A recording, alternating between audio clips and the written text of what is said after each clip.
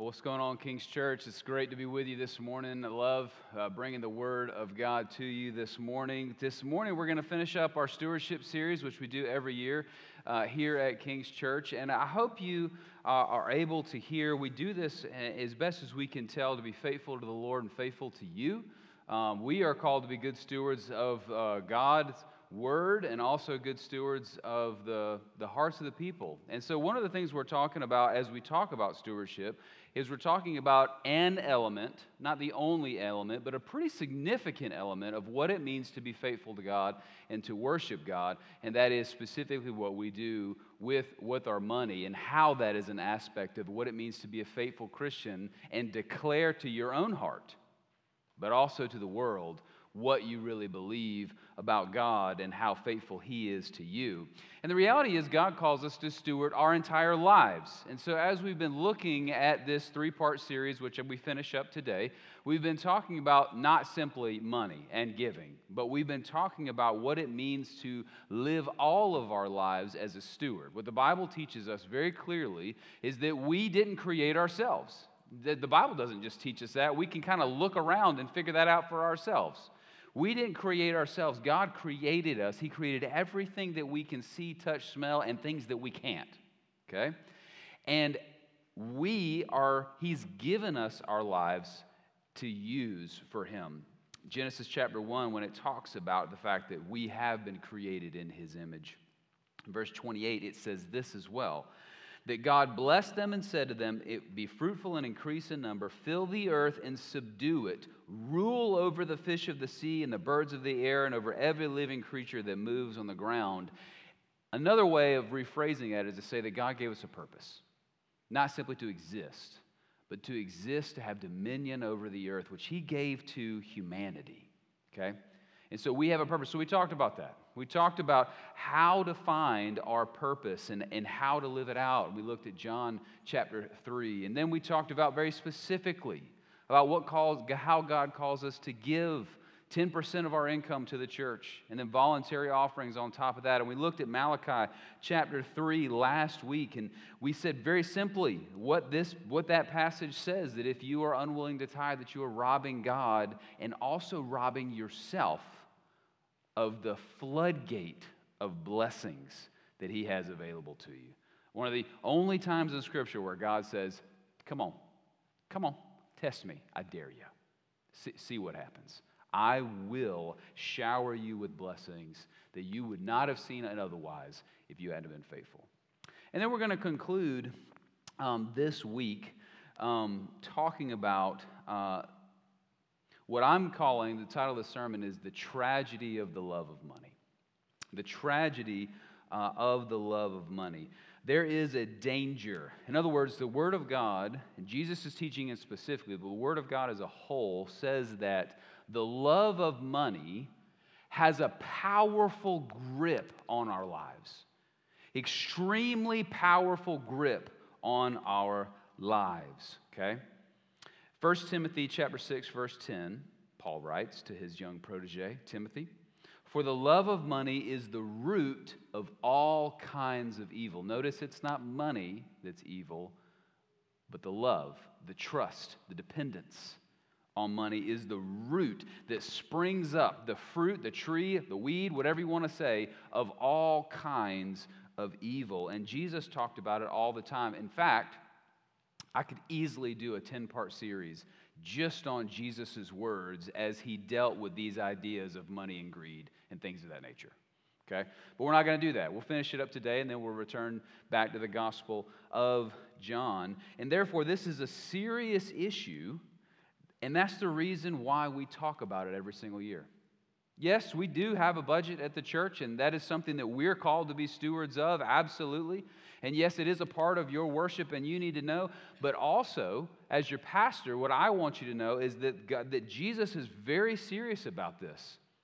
And this passage is terrifying that we're about to read. And particularly, it's important for us as one of the wealthiest cultures in the history of the world. It's a struggle that we have if you live here, period, okay? So, and again, just so that you guys know, if you haven't received one of these, please grab one as you walk out, the pledge cards. And there was some on the table, and we will also send out a link this week to make sure that you get one. And this is not just for King's Church budgeting purposes. This is a spiritual exercise to you. There's going to be lots of questions that I present to you today. I hope that this passage inspires you to ask. This is for you and your soul as well. And I hope you think about it that way, okay? All right. So, the questions that we need to ask. All right, so we're looking today, something that I didn't know was native to South Carolina or particularly grew in South Carolina that I learned this week was the Venus flytrap. Now, I'm sure that a lot of people in the room, I would say probably everybody in the room, knows about what a Venus flytrap is, right? It's a plant. It's got a flower that hinges, kind of like this. And where my fingers are, it's got these spikes that kind of come up. And it's just like any other flower, it opens up and lays flat. And like several flowers, it has nectar that sits on the surface, okay? And so bugs and all these other things, that's how they survive. They survive off of nectar, and they can see it, they can smell it or sense it or whatever they do, and they go down there to eat, but the Venus flytrap has a sinister end involved, okay? It's interesting if you look at the Venus flytraps, you think that plants are at the bottom of the food chain, with the exception of the Venus flytrap, okay? So what happens is the fly lands on the Venus flytrap, and there are about 6 to 8 little hairs that are sticking up, okay, on the Venus flytrap itself. And if a fly or any other bug just taps one of those hairs, in 20 seconds, the whole thing will hinge and shut them up, okay? So if it taps it once, it could just be the wind. But God's designed this little flower in such a way that if the bug taps one of those hairs twice, the thing just snaps shut and then begins to close, and those fingers lock together, locking them. Then the plant automatically, instead of producing nectar, starts producing acid and breaks down the fly for its meal. Now, this is Venus flytrap is fascinating. It's always also one of my greatest arguments to vegans, right? Like, listen, plants even eat animals. We should be able to eat animals. You know what I'm saying? Like, so there's that. But then if you think about it, the reality is that nectar's good. There's nothing wrong with nectar, okay? There's lots of plants that have nectar. The problem is that the unsuspecting fly has no idea of what's about to happen to him. He feels safe. It's just like any other flower, right? But what he doesn't know is he's sitting in a plant that's got literally the jaws of death are around him. And what Jesus teaches here in this passage is that the love of money can be very similar. The love of money can be very similar. It can seemingly provide safety. It can seemingly provide pleasure. But the reality is, if you're not careful, you're sitting in the jaws of death itself. Mark chapter 10, it's a passage that we'll be reading this morning. A very popular passage if you've been around church for a while. If you haven't, glad that you're here. The passage will be printed for you in your bulletin that you received when you walked in if you'd like to follow along. But this is God's word, and I'll begin reading Mark chapter 10, beginning at verse 17.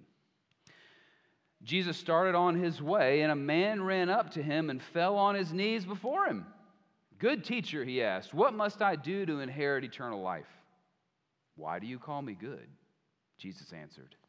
"No one is good except God alone. You know the commandments. Do not murder, do not commit adultery, do not steal, do not give false testimony, do not defraud, honor your father and mother."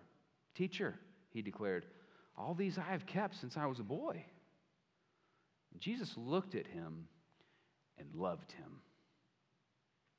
"One thing you lack," he said. "Go sell everything you have and give to the poor, and you will have treasure in heaven. Then come and follow me." At this, the man's face fell, and he went away sad because he had great wealth. And Jesus looked around and said to his disciple, "How hard it is for the rich to enter the kingdom of God." The disciples were amazed at his words, but Jesus said it again. "Children, how hard it is to enter the kingdom of God. It is easier for a camel to go through the eye of a needle than for a rich man to enter the kingdom of God." The disciples were even more amazed and said to each other, "Who then can be saved?" And Jesus looked at them and said, "With man this is impossible, but not with God. All things are possible with God." And Peter said to him, "We have left everything to follow you." "I tell you the truth," Jesus replied. "No one who has left home or brothers or sisters or mother or father or children or fields for me and the gospel will fail to receive 100 times as much in this present age, homes, brothers, sisters, mother, children, and fields, and with them persecutions, and in the age to come, eternal life. But many who are first will be last, and the last first. Grass withers and the flower fades, but the word of our Lord will stand together. It will stand forever. Let's pray. Father in heaven, our prayer is the same every time we get together. Lord, I pray that the words of my mouth and the meditations of our hearts together would be pleasing in your sight. Father, that as we examine your word, that you would be with me and that you would be with us. That we would worship you through understanding and transformation over your word. This we ask in Jesus' name. Amen. Here's a big idea. You ready? The love of money is extremely dangerous and it could easily send you to hell. The love of money is incredibly dangerous and could easily send you to hell. The love of money is something that we need to take really seriously and guard ourselves against. Like I mentioned just a minute ago, our hearts are extremely susceptible to the love of money. The love of money can blind us to the reality of who Jesus is. The love of money can blind us to the reality of our sin, and the love of money can lull us to sleep and make us feel safe when we are far from safe. What I want for you today is I want for you, maybe while we're together here, and we're looking at this word together, or maybe it's later on this afternoon, to evaluate your heart. Ask yourself some serious questions. I want you to ask yourself how you think, how you feel, and how you spend the money that God has blessed you with. Do you find security and safety in what you have, specifically your money? Do you find your hope in the money you have or the money you hope to have one day? Are you a generous person? Why? Or why not? Are you robbing God in tithes and offerings? Are you doing it for a love of money, or are you doing it because of the illusion of safety that the money provides? These are questions that I hope you'll have time today, maybe even right now, to ask yourself. But this morning, I've got 6 lessons from this passage that are going to help us evaluate our heart. Okay? Number 1, sincerity is not enough to save your soul. Number 2, goodness is a standard that you cannot achieve. Number 3, total trust in Jesus is enough to save your soul. Number 4, the tragedy of the love of money. Number 5, the false security that wealth brings. And number 6, the reward of leaving everything to follow Jesus. Now, if you're taking notes, and I'm glad you are, I'm going to go through them again, so don't worry, all right? I'm going to go through them again. But let's look at the first one. You ready? Number 1 this morning. Sincerity is not enough to save you. Okay? Sincerity is not enough to save you. Look at verse 17 again. Here in this passage, it says, as Jesus started up on his way, a man ran up to him and fell on his knees before him. Good teacher, he asked, what must I do to inherit eternal life? Now, the context of this passage is that Jesus has been in ministry for a while now. Okay? Now, when we were in John chapter 3, we're looking at the beginning of Jesus' ministry when things are kind of just getting cranked up and a few of his ministries and teachings are off the ground. Where we are in chapter 10 of Mark's Gospels is things are in full bloom, okay? Jesus has done already so many wondrous things. He's had mass teachings where thousands of people have come and sat on a hillside and listened to him teach. I can guarantee you this, if I sent a message out this morning and told you that the air conditioning was broken, we'd have a lot less people in here right now. But people were flocking to Jesus Christ, sitting on the ground in the grass to hear him teach. He was healing people all over the place, sometimes thousands. he was casting out demons, he was restoring sight to the blind and the smooth skin to the lepers and opening people's tons of things. He also fed 5,000 people with basically a small lunch on 2 occasions. And then he fed 5,000 one time and 4,000 the next time. In front of his disciples, the whole public didn't get a chance to see that. Everybody got a chance to see the other stuff. In front of just his disciples, he's walked on water. And he's transfigured. That's a strange word. His appearance almost completely changed when he let a few of the disciples get a picture of who he really was in all of his glory. And then shortly after that, one of his disciples, kind of the point man, Peter, confesses, "You're the Messiah. You're the one." Okay? So all that's what's happened up to this point. So it would be enough to say that Jesus is at the height of his ministry. So you could not be in Israel and not know about Jesus at this point. And this man had heard about Jesus, and he runs up to Jesus and falls down at his feet, and he is completely sincere. Now, people can fake it.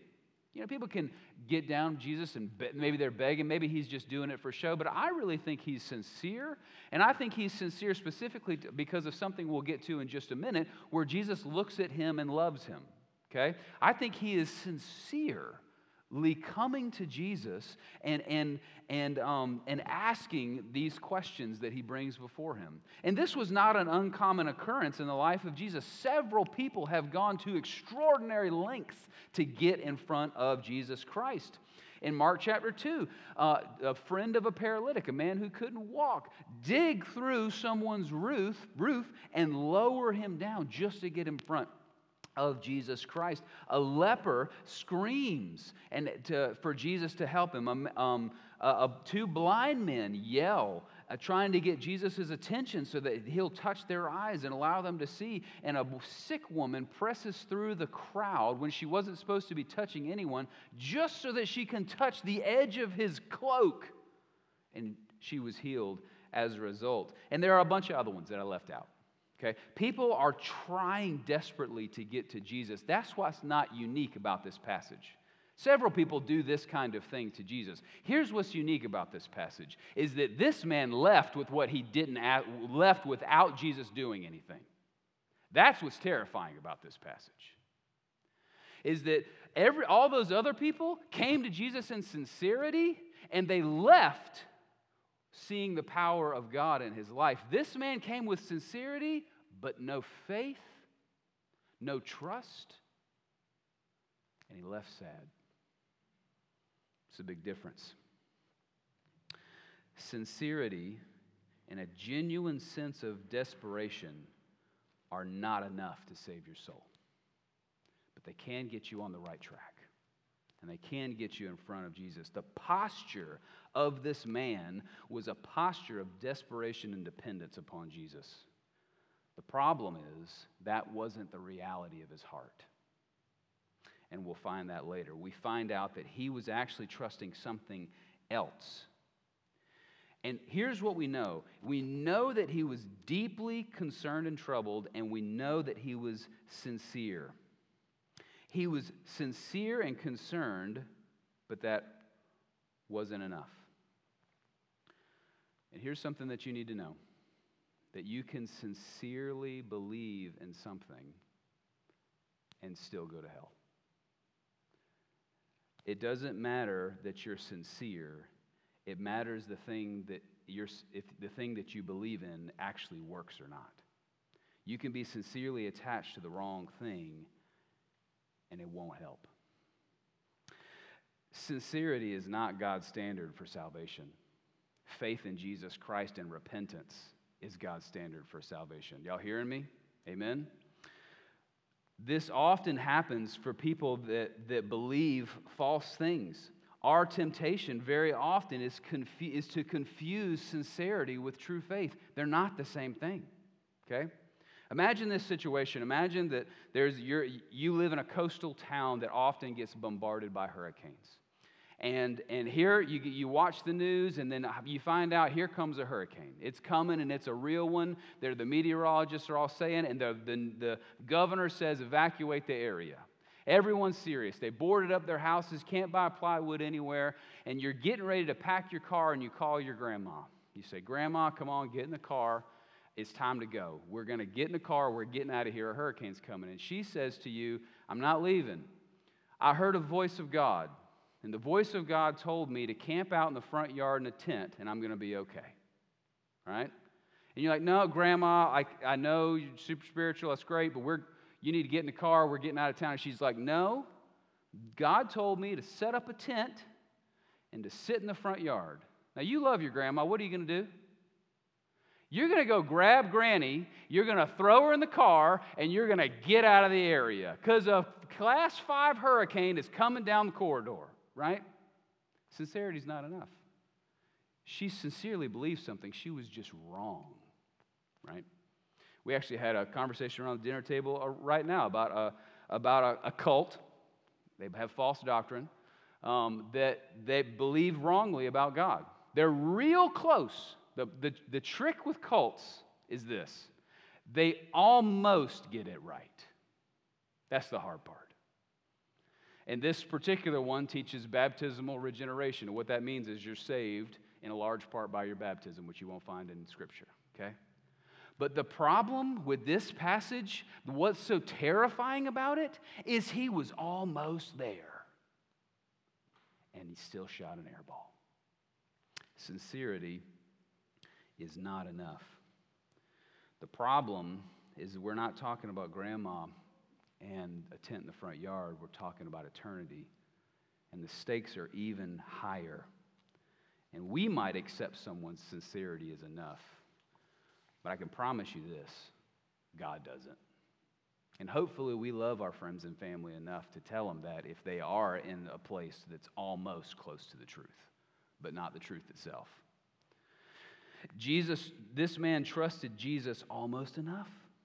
He had sincerity. He saw the things that he did, but there was something else that he trusted more. How about you? Are you relying on the fact that you sincerely believe what you believe, but you don't have any proof, like the resurrection of Jesus Christ? Or are you relying on the blood of Jesus Christ alone for salvation? Are you tied to an anchor? Or are you just sincerely believing that there's not going to be a storm coming? Point number 2. Remember, the big idea today is the love of money is incredibly dangerous, and it could easily send your soul to hell. And we looked at the fact that sincerity is not enough to save your soul. And then point number 2, goodness is a standard you cannot achieve. Goodness is a standard that you cannot achieve. The last half of 17 through 20. Good teacher, he asked, what must I do to inherit eternal life? Why do you call me good? Jesus answered, no one is good except God alone. You know the commandments. Do not murder, do not commit adultery, do not steal, do not give false testimony, do not defraud, honor your father and mother. Teacher, he declared, these I have kept since I was a boy. Now, it's interesting he calls Jesus good teacher. This is not a normal way that people address Jesus. They normally say teacher, or they normally say rabbi, or they say something like this. This wasn't a thing that people typically called teacher, but I don't know if that's the big deal. I think it's interesting here that Jesus takes this moment when he says good teacher to start planting a seed. At the beginning of the conversation, he's planting this seed about the fact that this guy's relying on something besides him, okay? When he says, why do you call me good? And Jesus was doing this all the time. Jesus was doing this all the time. The main thing that Jesus was fighting back then is the same thing that he's fighting these days, and it's that we believe intuitively, we get it from birth, that we can just work our way to heaven. And so this was constantly the battle that Jesus was having in his ministry when he was talking about it. It's constantly the battle that we are in today, ourselves believing and then convincing our friends and family. Listen, I know you're trying, but you can't try hard enough. It's not going to work. You can't just be good. He says that no one is good except God alone. Romans 3:10 says there is no one righteous, not even one. Romans 3:12 says all have turned away. They have together become worthless. There is no one who does good, not even one. And it's interesting here. This is fascinating to me. Maybe you, for those of y'all who are in community groups, you can probably talk about this more. But it's interesting. Did you notice that if you've ever gotten a chance to look at the Ten Commandments, Jesus lists several of them here, but not all of them? Isn't that interesting? I think that's for a reason. He starts off talking about commandments 6 through 9. Okay? 5 through 9. Honor your father and mother. Do not kill. Do not commit adultery. Do not steal. Do not lie. Okay? And he adds, do not defraud. Don't steal something from your people. It's basically another way to say, don't steal. It's interesting to me that he left out 1 through 4 and 10. Okay, 1 through 4 have to do with loving God. Love the Lord your God with all your heart, mind, soul, and strength. Have no idols. Honor the Lord's name and honor the Sabbath. And then 10 has to do with don't covet. He left out the ones that have to do with your heart and included the ones that had to do with your actions. Interesting. Okay? All right? So I think this is one of the reasons that, in other words, Jesus summarizes the law of God in Matthew chapter 22, verses 37 like this. Love the Lord your God with all your heart, with all your soul, and with all your mind. This is the first and greatest commandment. And the second is like it. Love your neighbor as yourself. All the law and the prophets hang on these two commandments. All right? So theologians break up the Ten Commandments into what they call the first and second table. So what I'm about to tell you, you can impress your friends with at dinner parties, all right? First table, people call, of the law is 1 through 4. It has to do with us and God.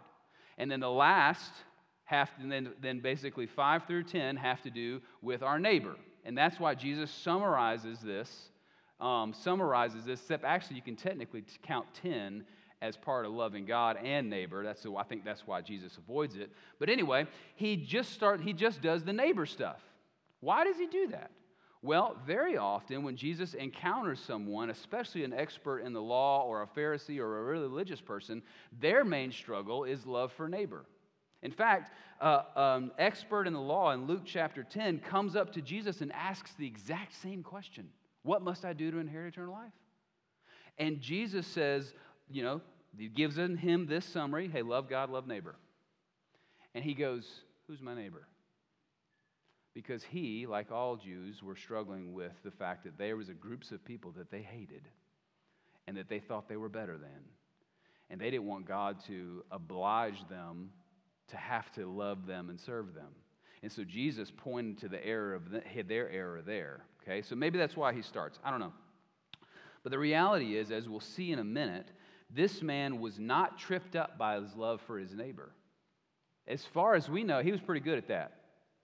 He was tripped up with love for God with all his heart. We all know that good behavior is not enough to make you happy. Now, you may not even be willing to confess that with your mouth. Maybe you're still here and you're sitting down and you're evaluating what I'm saying and you're asking yourself questions and you're sitting there thinking, I'm not so sure. I think that I don't know what I believe about that. But the reality is, just like this man, we all know deep down that we're not good enough. And this man, it had been bugging him so long that he ran up to Jesus and got on his knees and begged him.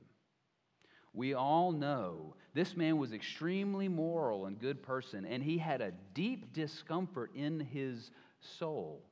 And Jesus lovingly shows the man that his righteousness is like filthy rags, and but standing before the Father, he's guilty. He confirms the doubt that this man had in his mind. How about you? Please don't rely on the fact that you're a good person. You're not. You know you don't love God with all your heart. Let me give an example. Let's think about if I was to think about the best person in the history of the world, in my mind, the first one that came to my mind was Mother Teresa. Now, I don't know what Mother Teresa believed. I didn't know Mother Teresa. I haven't read any of her books or any of her statements of belief, okay? But let's put that aside and let's say that she was just trying to get in based on her good life. And I don't know if you can live a better life. She devoted her life to lepers, to serving them. She was one of the most sacrificial and serving human beings in the history of the world. I don't know her beliefs, but I know this. Even her deeds weren't enough. Don't rely on yours. 1 Samuel 16:7. But the Lord said to Samuel, do not consider his appearance or his height, for I have rejected him. Talking about Saul. The Lord does not look at the things man looks at. Man looks at the outward appearance, but the Lord looks at the heart.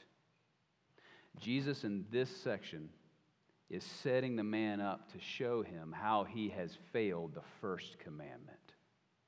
Love the Lord your God with all your heart, mind, soul, and strength. Okay? The love of money is incredibly dangerous and can easily send your whole soul to hell. Sincerity is not enough.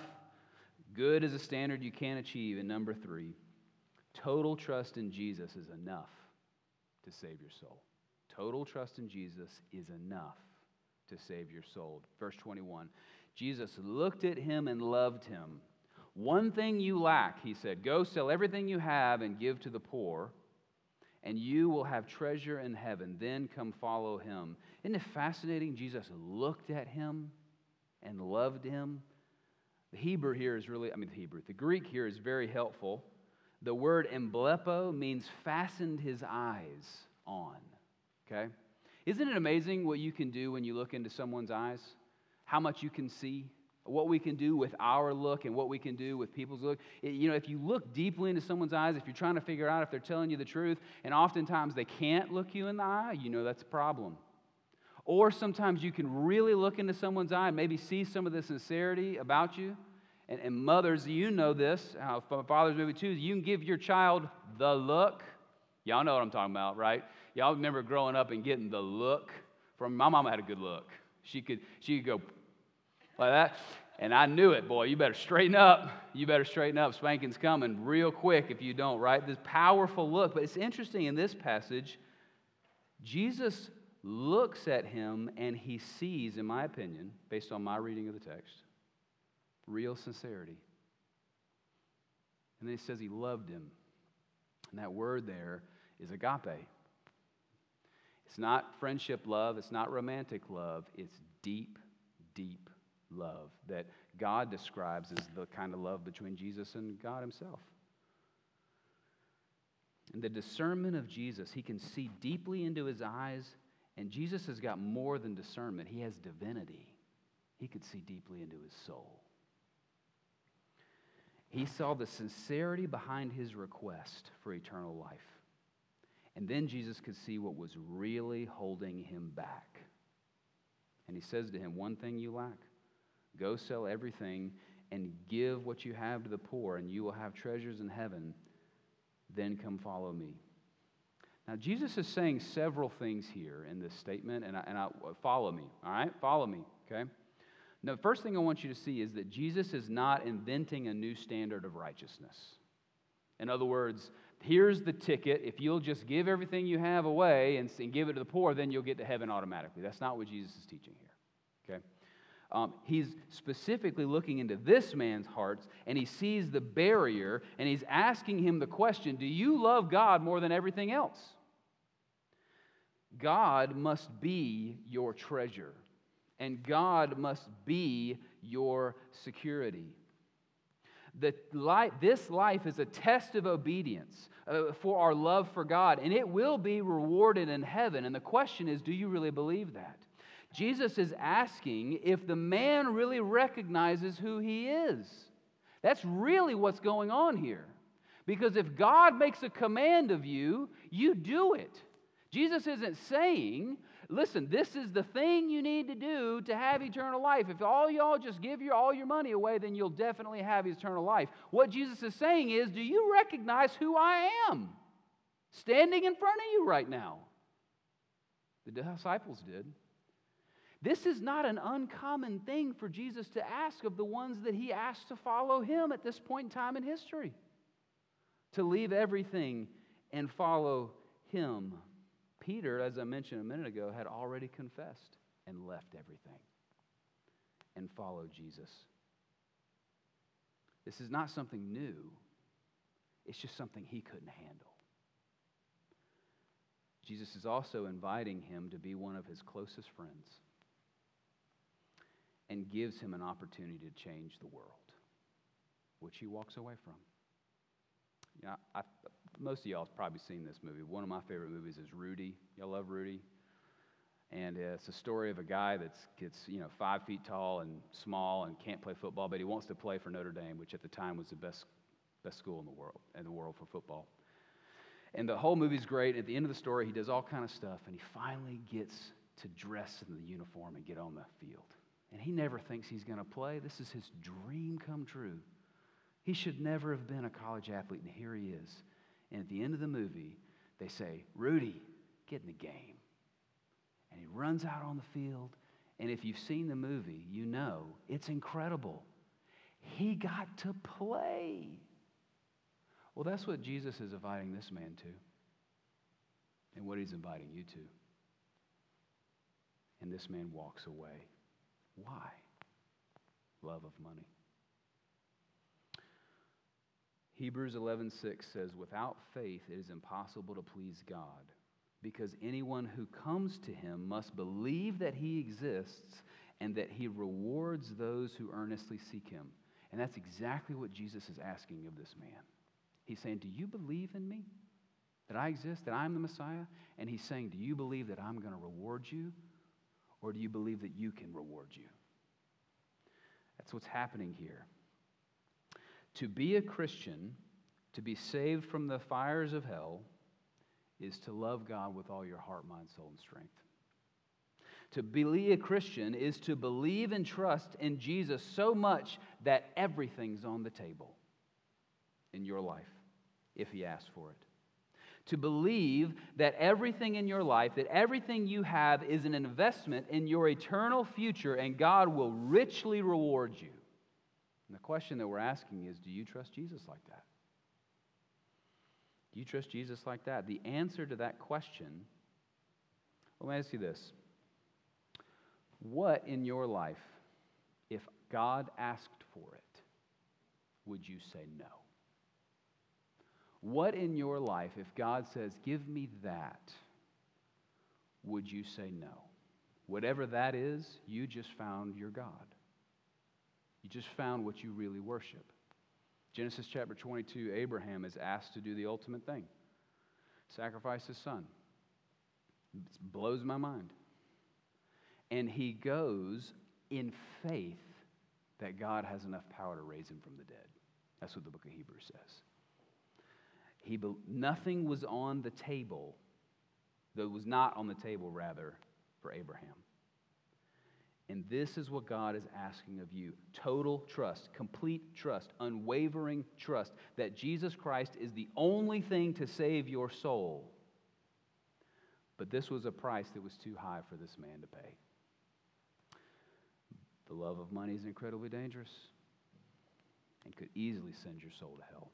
Sincerity is not enough. Goodness is a standard we can't reach. Total trust is the key. And then, number 4, the tragedy of the love of money. So many of you are aware of great theater plays that are in this classification, this genre called the tragedy. What comes to my mind is Romeo and Juliet. They're trying to get away to live a life of love together, and then because of some miscommunication, they both end up killing themselves, and the whole thing ends in this tragic, tragic mess. Shakespeare wrote a lot of these. This one's worse. Verse 22, and the man's face fell, and he went away sad because he had great wealth. He looked at the Son of God right in the eye and said, I'm good. That is gripping. He received an invitation that only few men have received in the history of the world. And he walked away. Why? Because he loved his money more than Jesus. Because he found more security in his money than he did in Jesus.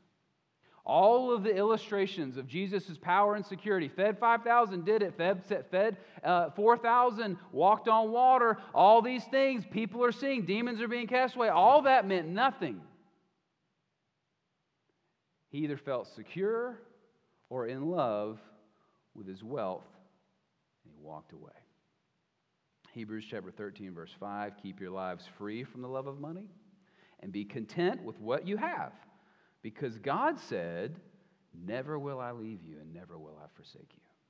Be content with what he's put in your life because you can never lose God if you've got him. Matthew 6:24, here's the key. Josh alluded to it in the scripture lesson and in the children's sermon this morning. No one can serve two masters. Either he will hate the one and love the other, or he will be devoted to the one and despise the other. You cannot serve both God and money, and I'm begging you not to miss this. He walked away because he served a different master than the King of Kings and the Lord of Lords and the creator of everything you can see, smell, and touch, and the things you can't. Because he loved money. Money's not bad. Wealth is not evil. But loving it and trusting it will send your soul to hell. 1 Chronicles chapter 29, verse 12. David says this, wealth and honor come from you, God. You're the ruler of all things. But in the context of our money, whether or not we're willing to tithe 10% of it or all of those types of things, we need to ask ourselves some really important questions. If we're not willing to tithe or whatever it is, who are we trusting, really? Jesus looked around and said to his disciples, how hard it is for the rich to enter the kingdom of God. And the disciples were amazed. This is verse 24. The disciples were amazed at his words. But Jesus said again, children, how hard is it to enter the kingdom of God? It's easier for the camel to go through an eye of a needle than for a rich man to enter the kingdom of God. Jesus is so disturbed by this event that he turns over to his disciples and uses it as a teaching moment. And he says to them, basically what we're saying today, y'all need to listen up. Beware, the love of money is incredibly dangerous and it can send your soul to hell. And he gives this illustration. It's easier for a camel to go through the eye of a needle than through a rich man to go to the kingdom of God. Have you ever seen a camel? You know, they did this play years ago out in Lexington. What was it called? This Man Called Jesus. Wasn't that what it's called? Right? And every year they had a camel. His name was Abraham. Right? And I'd never seen a camel before. They didn't have it at Riverbank Zoo. It's huge. I had no idea. It's way bigger than a horse. It's a huge animal. What Jesus is saying is he's trying to use, maybe there's a camel right over there. So that's why he picked a camel. I don't know. But he's trying to say it's impossible. It's absolutely impossible for a rich man to enter the kingdom of God. And then he follows that statement up by saying, but God can do the impossible. All right? But here's something that I want to get across. And this is why I'm trying to make this point, because I think Jesus makes it. If you live in America, you're rich. This is about you. Okay? America is the wealthiest nation in the history of the world. If you live here, you're in the top 99% in terms of wealth right now in the world, certainly in human history. This is about us. Because isn't it easy if we're sitting in the pew, you're like, I ain't rich. I ain't rich. You know what I mean? This other guy I know, he's rich. Not me. Wrong. Not if you live here. The love of money is a tragedy that can claim your soul. Sincerity is not enough. Goodness is a standard you can't achieve. Total trust in Jesus is the standard. The love of money is a tragedy. Point number 5 and 6, quickly. The false security wealth brings. The disciples, verse 26, the disciples were even more amazed and said to each other, then who can be saved? Jesus looked at them and said, with man this is impossible, but with God all things are possible. See, the disciples were suffering from a belief that we all suffer with, the belief that if you have wealth, it means that God loves you. If you have wealth, then it means that God has put favor on you. So they look at this man. Luke tells us that he's young, or that he's a ruler, rather. And then Matthew tells us, they record this same event, that he's young and he's wealthy. And then from this passage, we know that he's wealthy. Now, what do most people spend their youth doing? Typically, not being righteous. But here's a young guy who's wealthy and doesn't use it on himself. And Jesus, when he says, listen, I've tried to do all the commandments, sees him as pretty sincere. And the disciples, he's probably a pillar in the community in a good way. And he shows up to Jesus and leaves without his salvation. And the disciples go, well, then who can be saved? And what he was explaining to them is something that we need to come to grips with. Most of us either have a love of money for two reasons. Either A, we like the pleasures that it can bring, and we want money because of what it can get us, either status or toys or whatever it is. That you love the kids' sermon today? What do you want? Toys! Adults, never changes. Same thing. Our toys just get cooler. You look forward to that, kids. All right, our toys just get better, right? And you either want it for the pleasures or you want it for the security. This guy looked at Jesus and said, that's not a safe bet. And he was wrong. The disciples looked at this guy and said, if anybody was safe, I thought it would have been him. But he wasn't. He wasn't safe at all. He felt, listen, money offers a false security. Listen, this man felt safer with his money than he did with Jesus. How safe did you feel with your money before 2007? Did you feel pretty good about it? How safe did you feel about your money or the American economy before COVID-19? How safe did you feel about your money before the last election? It's not that safe. But this guy felt like it was. And if we're honest, we do too. Money cannot save your soul. Only Jesus can. Wealth is not proof that God loves you. Jesus' death on the cross is proof that God loves you. Amen? Point number 6. Sincerity is not enough.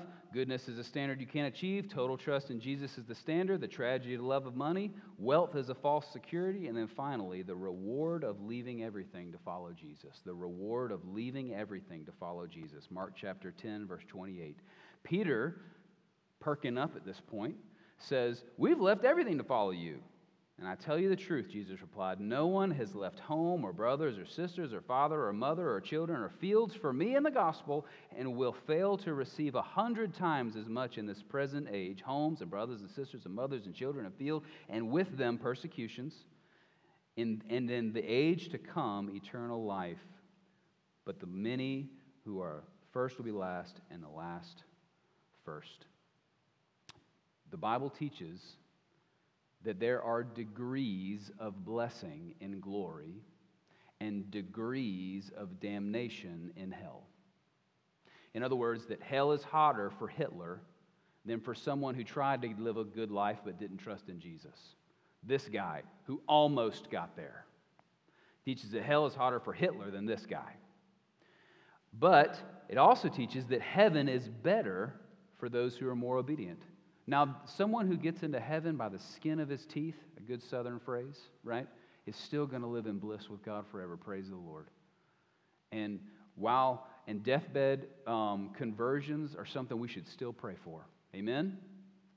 But the Bible does teach that everything in this life is a test of our obedience for the next one. Okay? And what I want you to do, all of us live close to Lake Murray Dam, right over there. Some of you go across it every single day, right? Every time I go, I shouldn't say this, but I am. Every time I go across Lake Murray Dam, I see my hero. That 80-year-old man who just doesn't care anymore, and is running with his shirt off, don't care, you know what I'm saying? But whenever you go across Lake Murray Dam, I want you to look to your right at all of that water. And I want you to think about this passage, and I want you to think about Malachi chapter 3, where God says the floodgates are ready to be opened up for blessings in your life and the one to come if you will trust in Jesus Christ and be obedient to what he says about everything in your life. including your money. And whenever God wants to, he can just open it up and the floods will pour through. That whenever you drive across that dam, you look over there and you think about the gallons and gallons and gallons and gallons of blessings that God has available for you, and you'll be able to drink it all in glory. Every last drop. Yeah, God calls us to sacrifice. And God calls us to trust him. And sometimes in this life we will face persecutions, and sometimes we'll lose relationships. And God asks you to put everything on the table and trust him. Everything on the table. But his promises will not fail. Do you hear me? His promises will not fail. Hebrews 11:6, and without faith it is impossible to please God, because anyone who comes to him must believe that he exists, and he rewards those who earnestly seek him. Do you believe in him like that? Do you trust in him like that? Then you can leave here today with real security. You can leave here today with real wealth. And this is why I wanted to conclude this year's stewardship series with this really serious warning. Money looks good and it looks safe. And it's not in and of itself bad, but it's not safe. The fly thought the Venus flytrap was safe, and he was wrong. Spend some time today. Evaluate how you think and how you feel about money. How do you think and feel about money? And then evaluate how you spend it. Do you find your security and safety in money? Do you find your hope in money? Are you a generous person? Why or why not? Are you robbing God of tithes and offerings because you love money more than him? Ask yourself these questions. Talk about it. Jesus is safer. Jesus is so much better. And here's why. Last thing I'll say, listen to me. Jesus was not asking for a price that he didn't pay himself. He gave everything. He left the riches of heaven and came here, born to a woman in poverty,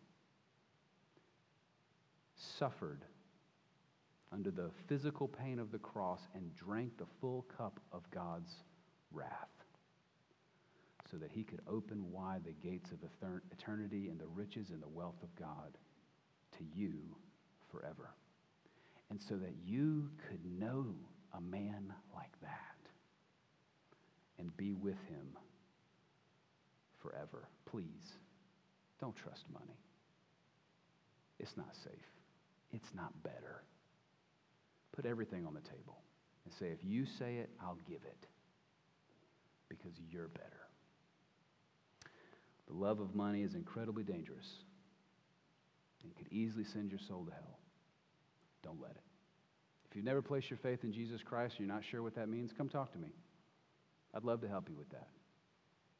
But let's worship the risen King today, the one who is the priceless treasure. And let's be rich because we have him.